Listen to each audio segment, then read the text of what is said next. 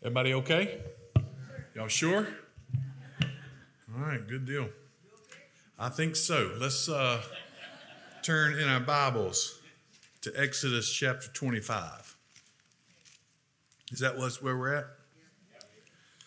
Good deal. Thank you, Pastor Stephen. I want to, in some sense, just kind of take off on what he's talking about there. I mean, I think one of the stats we saw with our missionaries, was able to spend some time with them, is to think of 35,000 people, roughly, a day in South Asia alone die without having ever heard of the name of Jesus Christ.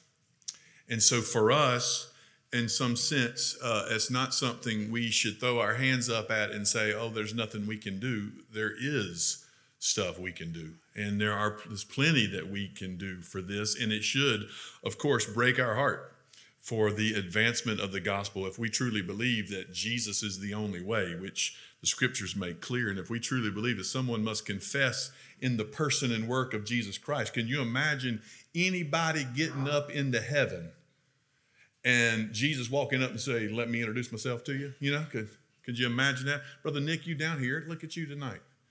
I was waiting on an amen on that. Amen. So obviously we want to introduce Christ to them and be that vessel by God's grace that we can.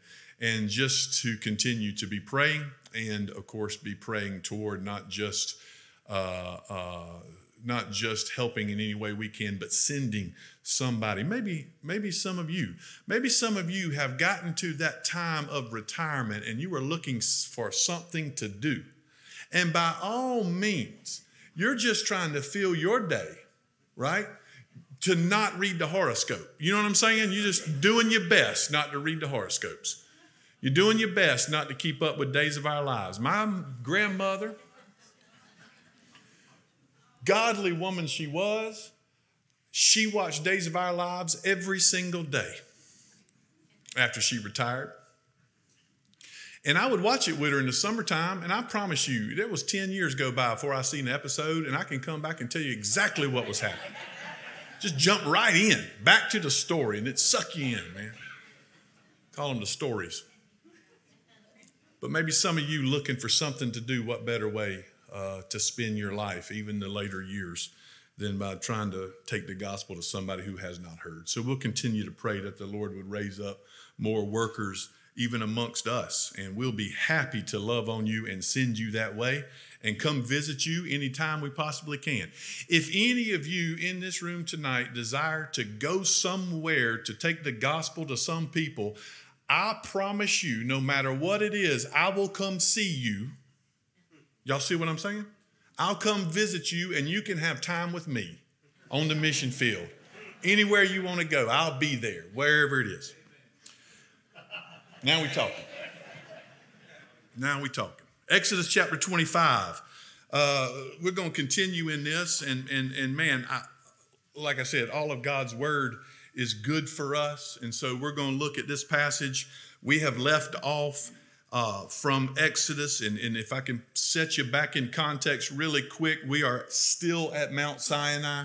The people have gotten there. God has demonstrated to them that He has saved them, not to leave them and just send them about their way. He wants to dwell with them. Remember, that's the purpose. God has saved them so He could be with them. They are His peculiar people. They belong to Him. He wants to dwell with them. And that's actually what all of this is about at Sinai. When God calls them out of Egypt and saves them, He then gives them His law, His government, if you will. Here are the standards.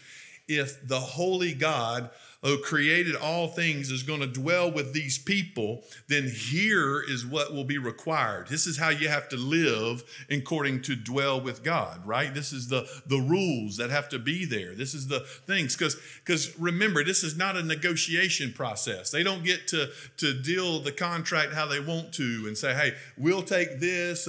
You can have Sabbath rest because we like taking naps, but we want to be able to lie every once in a while, right? And the Lord says, okay.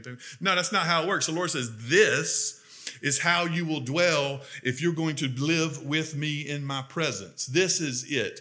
And remember, we talked about those commandments are for the good. This is not God trying to hold the people back from something that will bless them. These commandments are for their flourishing. This is how life would be best for you, is to follow after these. And we've talked about a lot about that. Then after that, we go from the 10 commandments, which become that basic standard of how they will live. We go to the next, to the case law, if you will. And he describes what it means to love your neighbor and love God, and how you handle certain cases when they come up. And that's what we saw there in chapter 21 and 22 and into chapter 23. And then chapter 24, we saw the renewal of the covenant. We saw how they came back and the promises were made. And remember, God said, these are the words, will you do them? And the people said out loud, all the words that the Lord has spoken, we will do, right? And they committed themselves twice to keeping these rules and commandments. We commit ourselves to do it. It's reestablished. And then the end of chapter 24, having the Lord there on the mountain, it says that Moses went up on the mountain and the cloud covered the mountain. The glory of the Lord dwelt on Mount Sinai, and the cloud covered it 6 days. And the seventh day he called to Moses out of the midst of the cloud. Now the appearance of the glory of the Lord was like a devouring fire on the top of the mountain in the sight of all the people of Israel. And Moses entered the cloud and went up on the mountain, and Moses was on the mountain 40 days and 40 nights. So Moses now enters into that veil, if you will, into the presence of God. That's where we pick up in chapter 25. In chapter 25, really through chapter 31, we will see the conversation that Moses has with the Lord, and the Lord gives Moses his kind of architecture, if you will. And that's what we're looking at this time. We're going to see the furniture, especially as the Lord is going to describe to them what his dwelling place will be. If he's going to live with his people, here's what it will look like. So you'll see chapter 25 there, going through chapter 27 will be the furniture. That's what we're going to try to discuss tonight a little bit. And then you get through 28, you get the priest's garments. And here's how the priests are to dress. And here's how what they are to do as my priest, taking care of my house. In other words, you get to chapter 31. All of that is done and settled. You have this little interlude where the Lord says to Moses, go down and get your people. Y'all remember we talked about that last time a little bit. Go down and get your people, because as the Lord is giving Moses the description of how he is to build a house for him and how he is to establish the priests, remember what happens. While he's doing that, the people are down there making calves, right? Golden calf out of their gold. And so they're melting their gold and making a golden calf. And the Lord says to Moses, go get your people. Why? Because if they were God's people, they wouldn't be making a golden calf. Y'all see what he's saying there? And so go get them. And Moses has to do that. He goes down.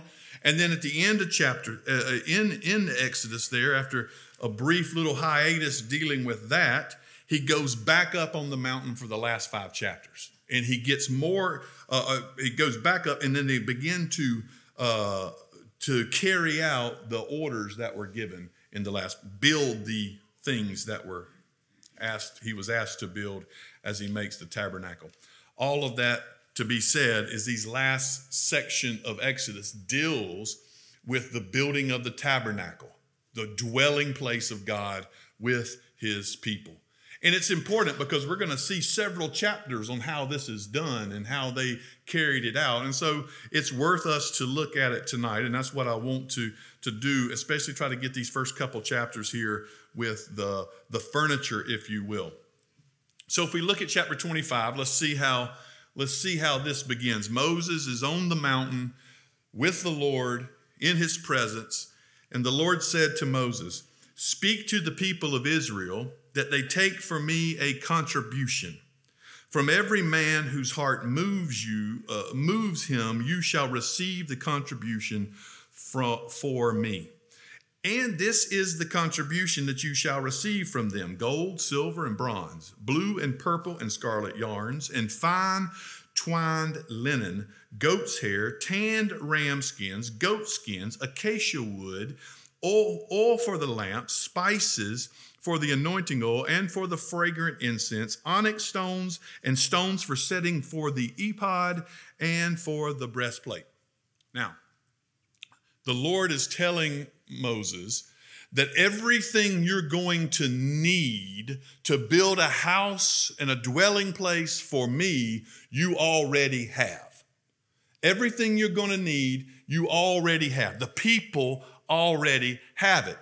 Now let's go back and remember how the people have it. If you look back with me in Exodus chapter 11, because the question comes, these are people who were slaves in Egypt. Surely they didn't have gold. Surely they didn't have silver, much less some acacia wood. I don't even know what that is, and I think I'm saying it right. And so here they're saying, where did they get all this as they've been traveled through? But remember what happened in Egypt.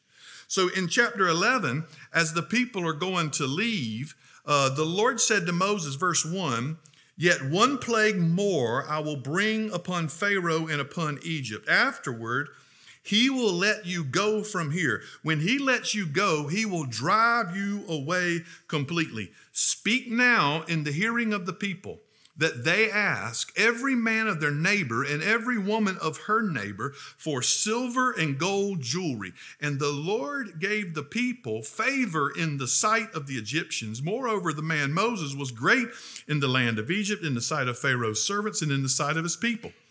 And so ultimately, and even down, remember, as this last plague was coming, and y'all remember what that was, of course.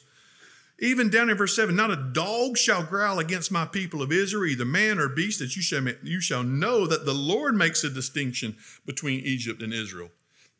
In other words, as the people of God were leaving Egypt, what happened? God said, go and get the gold, go and get the silver. The Egyptians are not going to hold it back from you. You tell them, give me your gold and silver, and the Lord is going to place it on their heart to give the gold and silver, right? The dog won't even growl at you. Go get what you want. And so, in other words, as you're leaving out of Egypt, all the things you will need will be supplied to you. And the Lord is making it clear that he will make sure it's supplied. He'll use the Egyptians to make sure you have what you need as you leave. And so if you go back to chapter 11, you recognize that God has already provided all that they needed for them as they're going on this journey. All they had to do was go ask for it. All they had to do was go get it, and it is theirs. And so when you get here at chapter 25, the Lord said, remember basically all that stuff that was provided for you. Now I'm asking for them to give it. But what does God say? He says that they take from me a contribution. From every man whose heart moves him, you shall receive the contribution from me. The Lord even says that I want people to give because they have been given, because they have a desire. They understand what's necessary. They want God to dwell with them, right? And so they give out of a heart's desire to see God's dwelling place built up and dwelt. And what I'm trying to get to here is that when we talk about generosity amongst God's people, we have to first recognize a very clear teaching that there's not one thing that we have that God has not already supplied for us. The blessings that we have, the things, the financial resources, the things, those are all ultimately provisions from God. And while we have received them from others, it's just like the Egyptians. God has turned it in such a way that he can make a promise. And his promise is that my people will never, ever go without. You see the birds, the sparrows, they have what they need. You see the flowers in the field, they have what they need. Ultimately, God says, I will provide every need for my people. And he uses the He gives us the gifts. He gives us the talents. He gives us the abilities. He blesses our work so that we are rewarded in these things. So Paul can ask in the book of Romans with a rhetorical question. Y'all know what that means, right? That means he don't need an answer because we all know what the answer is. He says, what do you have that has not been given to you? And the ultimate, of course, answer is not a thing. God has given us. Generosity of the people of God comes from the beginning recognition that God has supplied everything we need and beyond. And beyond. Therefore, when a need is seen for what God is calling us to do, we as a people give generously back for the purpose of the mission that is before us. And how does God want us to give? With glad and generous hearts. God will take it any which way you can. I'm just speaking for him right there. But God wants you to give with a clear understanding that everything you have has been given to you from him.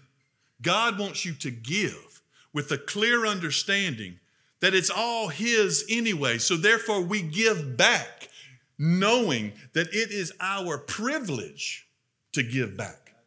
It's our privilege to offer this up. It's a blessing to us to give this. So generosity begins with a baseline understanding that God has provided all of this, so we give generously when he asks. Ministry today still operates. Tell him you call him back later. Don't worry about that.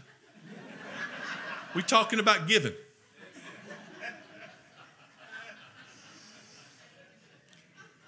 Generosity today, ministry today still operates with an Exodus 25 mindset. Today, even as we operate here in the church, we only can exist to reach people in our community, to change people for the gospel, to reach people in the nations who are desperate for. We can only do that because of the generosity of God's people. We got almost 200 children downstairs right now being educated with the gospel. How can we pull that off? Only because of the generosity of God's people. We got a room full up here to hear that. How can we pull this off? Only because of the generosity of God's people. And so as we look here, I am not a fan. Chris DeWeese is in here probably somewhere, and he wants me to be a bigger fan. I am not a fan of just talking about money all the time, right? Because there's this mindset. There's a lot of preachers that do it. They on TV. Y'all know what I'm talking about. And I don't want to fit into that category, man. I believe that we preach the generosity of God through the gift of his son, Jesus Christ. And we recognize how glorious and good he is. And then we proclaim the vision to reach as many people with that good news as we can. God will lay it on your hearts to give. Now, some of you might need to be spurned a little bit. Some of you might need to recognize that it is not your money or your finances that get you through every day. It's not your money or your finances that is protecting you for your retirement. It's not that at all. Because as we know, those things grow up in the morning. They're like a mist during the day. And while they're here in the morning, they're gone in the afternoon. And you can stack up the riches of this world, and that's nothing compared to the power and glory of God. And so while we know that, your security is not found in your retirement package. Your security is not found in your salary. Your security is found in knowing that you are in the hand of an almighty God who cares for his people. So ultimately, he's already teaching his people that lesson.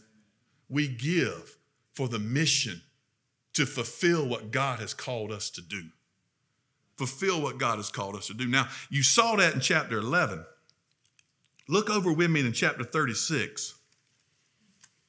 Because I may have said this, I may have messed it up. You get the first part, he tells you about the furniture here. They have the little hiatus with the golden calf. We'll get to that. And then the next part, He talks about the building of the furniture. So in this section, chapter 25, he's up on the mountain. But in Exodus 36, now I believe it's verse 3, starting with verse 3. He's coming down, and listen to what Moses called Bezalel, Oholiab, and we don't see many children named Oholiab anymore, do we? I always laugh about that. People want Bible names and stuff. You know what I'm saying? We want our kid to have a Bible name. I got a good one for you. Oholiab. And every craftsman in whom the Lord has put skill and intelligence to know how to do any work in the construction. Do y'all see what he's saying there? He's calling them, they're craftsmen. How do they know how to be craftsmen? The Lord gave them the skill and the intelligence. All of that. And Moses called Bezalel and Oholiab and every craftsman whose mind the Lord had put skill, everyone whose heart stirred him up to come to do the work. And they received from Moses all the contribution that the people of Israel had brought for doing the work on the sanctuary. They still kept bringing him free will offerings every morning, so that all the craftsmen who were doing every sort of task on the sanctuary came, each from the task for what he was doing, and said to Moses, the people bring much more than enough for doing the work of the Lord as he had commanded us to do. Isn't that great? Man, I'd long for that. I'm not saying that as the preacher. But the resources that God's people have is more than enough to accomplish the task of reaching people with the gospel. More than enough. If we could just tap in to all of that, there's more than enough there. The Lord has given and provided it. It's there. And listen to what he says. This is not my favorite verse in the Bible. And I like them all. And so he comes down, he says, let no man or woman do anything more for the contribution for the sanctuary. I don't know if I'll ever get to the point to say that. I don't know if I'll ever say, hey, that's enough. Y'all know what I'm saying? Don't give any more. That's enough. For the material they had was sufficient to do all the work and the more. I'm joking because God has not asked us to give every little dime and penny. He's asked us to give what is on our heart, to give to him generously. And it's more than enough. He's not looking to rob you blind of every little dime. He's not looking to take every little thing from you. He's just looking to fulfill what we've been called to fulfill and to do what we've been called to do. And he has given us more than enough.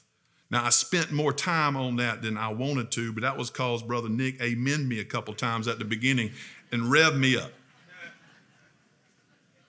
So, the contributions have been called for. The Lord said the people have everything they need. Their hearts will be stirred. They will give it. They will give it. And verse 8 and 9 are important to this whole passage. And in some ways, central to the book of Exodus itself. And let them make me a sanctuary, that I may dwell in their midst, exactly as I show you concerning the pattern of the tabernacle and all its furniture. So you shall make it. The very heart of the book of Exodus is the fact that the Lord has redeemed his people out of Egypt and he wants to dwell with them. And he says, now it's time. He's called them out. He's got them to his mountain Sinai. He has shown himself. He's given them the government regulations. Here's how you live according to this law. And now he's saying, now it's time to build me a house, a tabernacle, that I will dwell with them. Now, I told Mason I'd call on this earlier, but I want to show you. Mason, show them. There, look at there. I'm trying to help y'all. This is what it would look like. Now, I'm going to stand in front of it, so you probably won't be able to see it. But don't say I never gave you a slide. Ultimately, what we see here is going to be the instructions for building this tabernacle.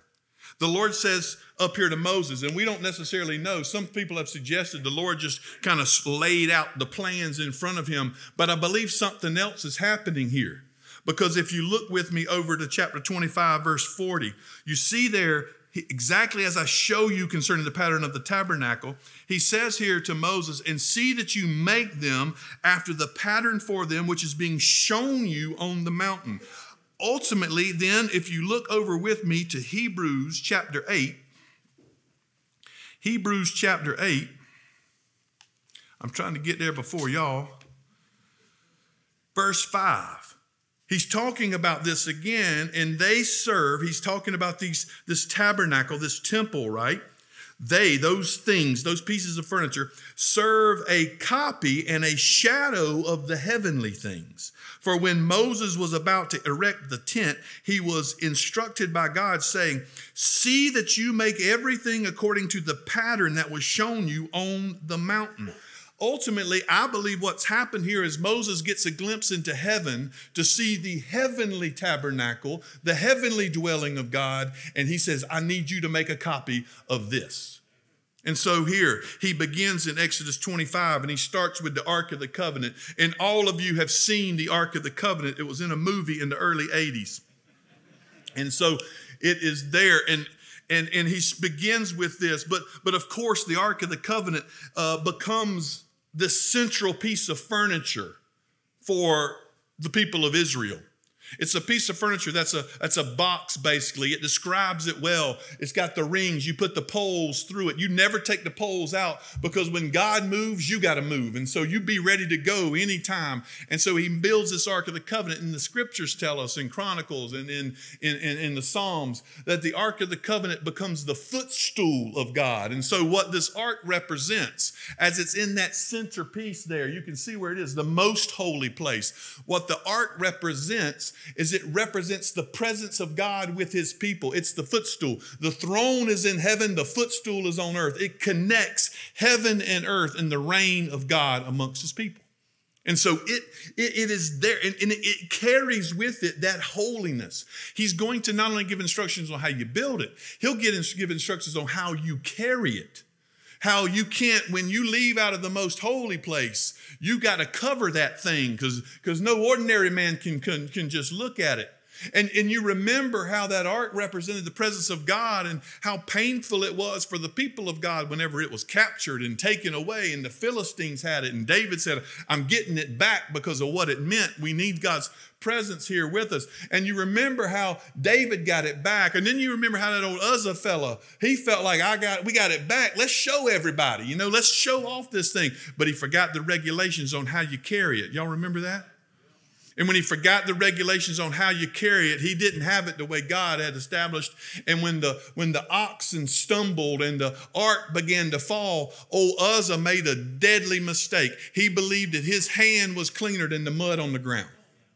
And he touched it and died instantly, because it represents the presence of God. And nothing unholy can touch that thing. That's the ark. When the ark was led out before the people, it would go first. They would go behind it, because God's presence leads the way for them. When the ark going into battle, the ark would be carried to the center, because God fights for his people. The ark would become this important piece of furniture for them that represented the presence of God with his people. In the tabernacle itself. Not only that, you come down, and before we even get to the tabernacle, I'll end with that. But you got the table for bread. The table for bread there. And this bread, look at verse 30. You build this table, you place it there. You see where it is in the holy place. You put it there. And when you build it, you place it there. He gives the instructions for it. And verse 30, you shall set the bread on the presence of the table before me regularly. In other words, you don't let the bread on the table get stale. Why is there a table in here with bread on it that you need to replace regularly? It's the same reason that he's going to have a golden lampstand in there, because this is God's house. It's his dwelling place. You have a table, you got bread, you got a lampstand, you got his footstool. This is God's dwelling place. He's given the sense of, I am a living God that's dwelling with my people here in the midst. And so he says, this is the dwelling place of God. You have this golden lampstand that is given. Now, notice here what he says about this lampstand. You shall make a lampstand of pure gold. The lampstand shall be made an hammered work. Its base, its stem, its cups, its calyxes, its flowers shall be of one piece with it. And there shall be 6 branches going out of its sides, 3 branches of the lampstand out of one side, and 3 branches of the lampstand out the other side. What does this lampstand look like in the description? What's it sound like? A tree, right? It's got flowers, it's got branches. In the midst of the tabernacle here, in the midst of it, the presence of God and the lamp that's created, you're going to make this lampstand, and this lampstand is going to look like a tree. Well, that's not the only thing I think this is symbolizing. You see, the tabernacle symbolizes the presence of God. Do y'all remember the last time the presence of God was with his people? Like this. It's called the Garden of Eden. The Garden of Eden was when God was dwelling with his people. Remember? Simple little passage there before the fall. Adam and Eve walked with him in the cool of the day. He was present with them in the garden. And there in that Garden of Eden, God's presence was there. But do you remember what happened in the Garden of Eden? After Adam and Eve sinned, they are sent out away from that tree. Because God says, we can't let them get back to this. This could be deadly for them. We can't let them get back to this. So there at the entrance of the garden, what did he put? Cherubim with flaming swords there. Well, if you read on here with this tabernacle, you find that they are to make a curtain that will be placed. And you see there's one here at the front. There's one here in the middle. And what is on that curtain? Scarlet yarns, fine twined linen. It shall be made with cherubim, skillfully worked into it. In other words, there at the entrance, the cherubim will be seen again, guarding this entrance for God's people. Throughout the scriptures, God's presence will look like this. You have the garden, they're kicked out, and then God's coming back, and this tabernacle in many ways is to look like a garden again, with a tree in the middle of it, with the God's presence there dwelling. It looks like God dwelling with his people in this garden again. And here, ultimately then, this is pointing us to something with this bronze altar in it, in the court of the tabernacle. You see all of that there. And they refer to this as the tent of meeting. This is where the people met God.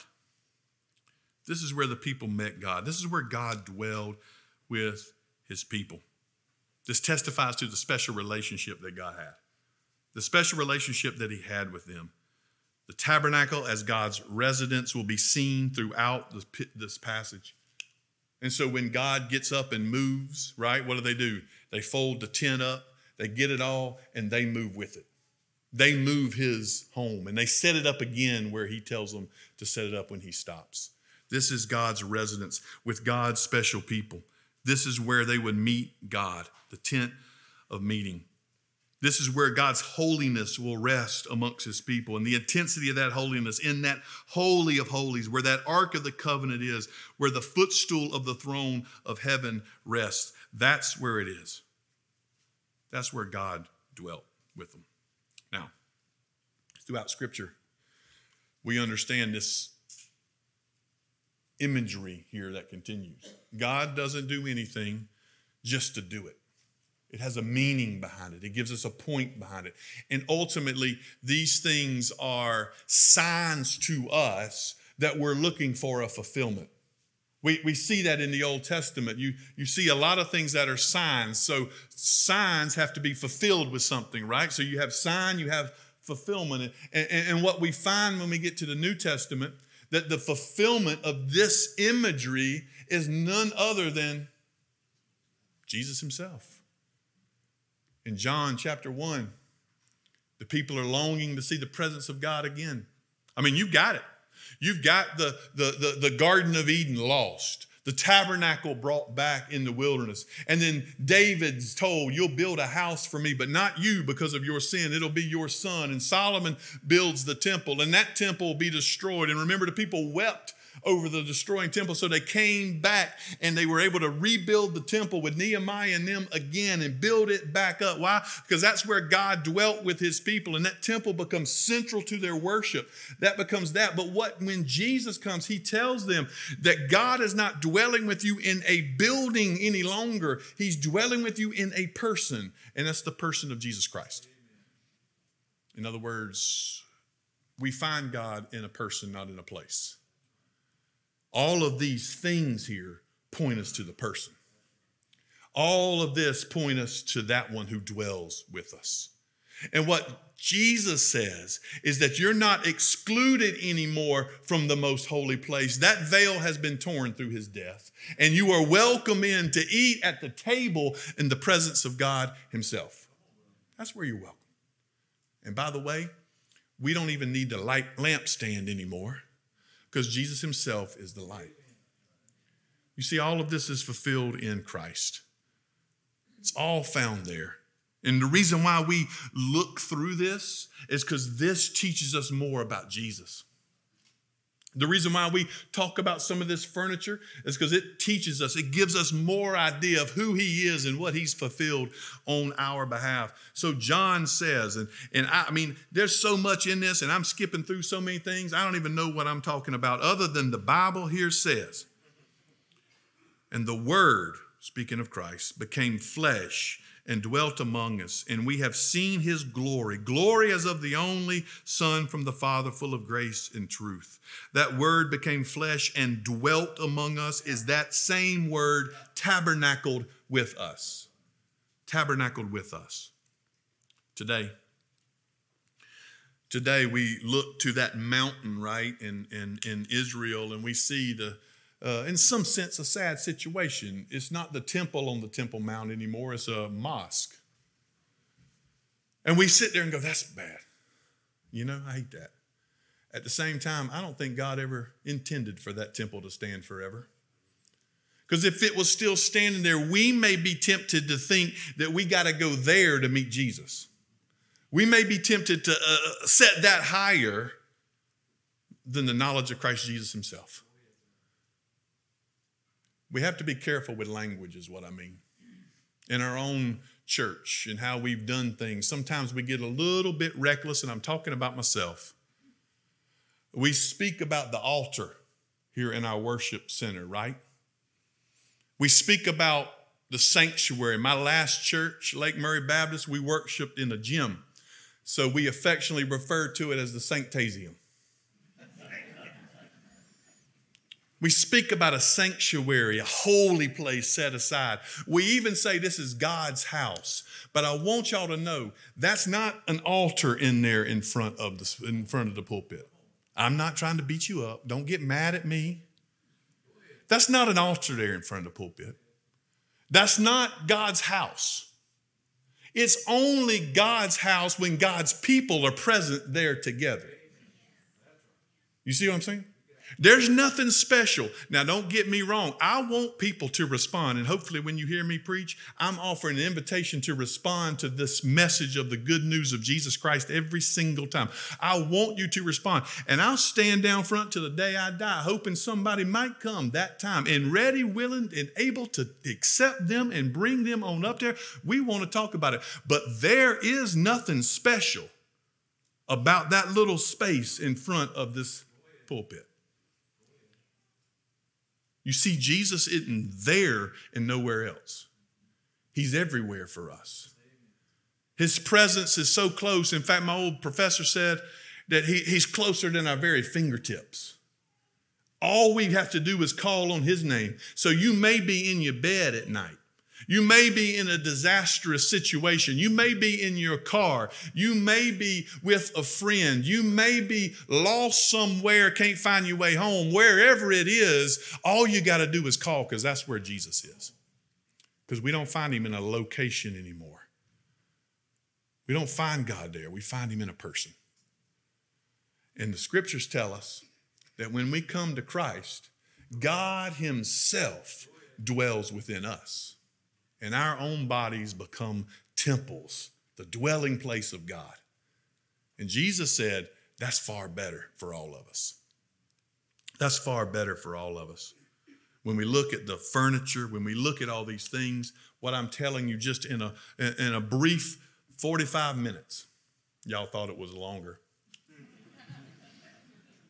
What I'm telling you is Jesus is everything for us. He's the presence of God. He's where we feast on the bread of life. He's the light that is the lamp. He's the altar by which we go to and we lay ourselves down upon. It is Christ Jesus. He has fulfilled it all. We don't need a tent. In fact, Jesus told us that when I die, that curtain will be torn in two, right? And sure enough, the scripture tells us that. It was ripped in two. As Hebrews tells us now, all of us can draw near to him. It's not just the priest. It's not just one time a year on one day to offer up a sacrifice. It's any time. Through the blood of Christ and the sacrifice offered, we can draw near to the Lord. You want to know God's presence? You find his presence in Christ. You find the comfort that you have in his Spirit dwelling in us. That's where we find it. And this picture that God gives Moses on top of the mountain as he looks into the heavenly places to see what that should look like, this picture is only enhancing our understanding of who Jesus is and what he's come to do with us, for us, in our place. I started this by saying we can't outgive God. Everything we have is a gift from him. And Jesus is everything. Before we talk about our money, before we talk about our lands, before we talk about our retirement, before we talk about anything else, the only thing holding you secure is that on the day you die, Jesus says, Father, that one is mine. He belongs to me. That's what holds us secure. He's everything to us. My retirement plan is Jesus Christ 401k. Y'all see what I'm saying? I came up with that one on the fly. Allison's over there saying we need to talk about this.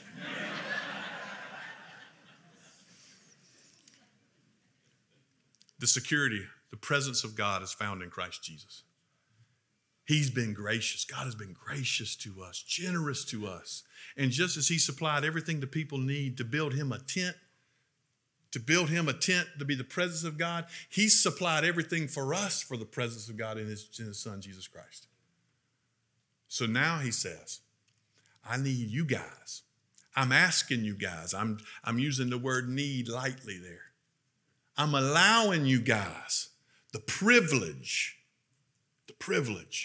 to take the name of Christ to the deepest and darkest places of this world, to proclaim his fame. I'm allowing you that. I've given you everything you need to do that. I'm doing it all. Now give that name back to me by proclaiming it everywhere. You have all you need. Here the people had all they need, and they built a house and tabernacle for God. Now we have all we need, and God has built all of that in his son, Jesus Christ. Let's pray together. Father, thank you so much for Christ. Help us to love him more every single day. For it's in his name we pray. Amen. Amen. Thank you so much. We'll see y'all Sunday.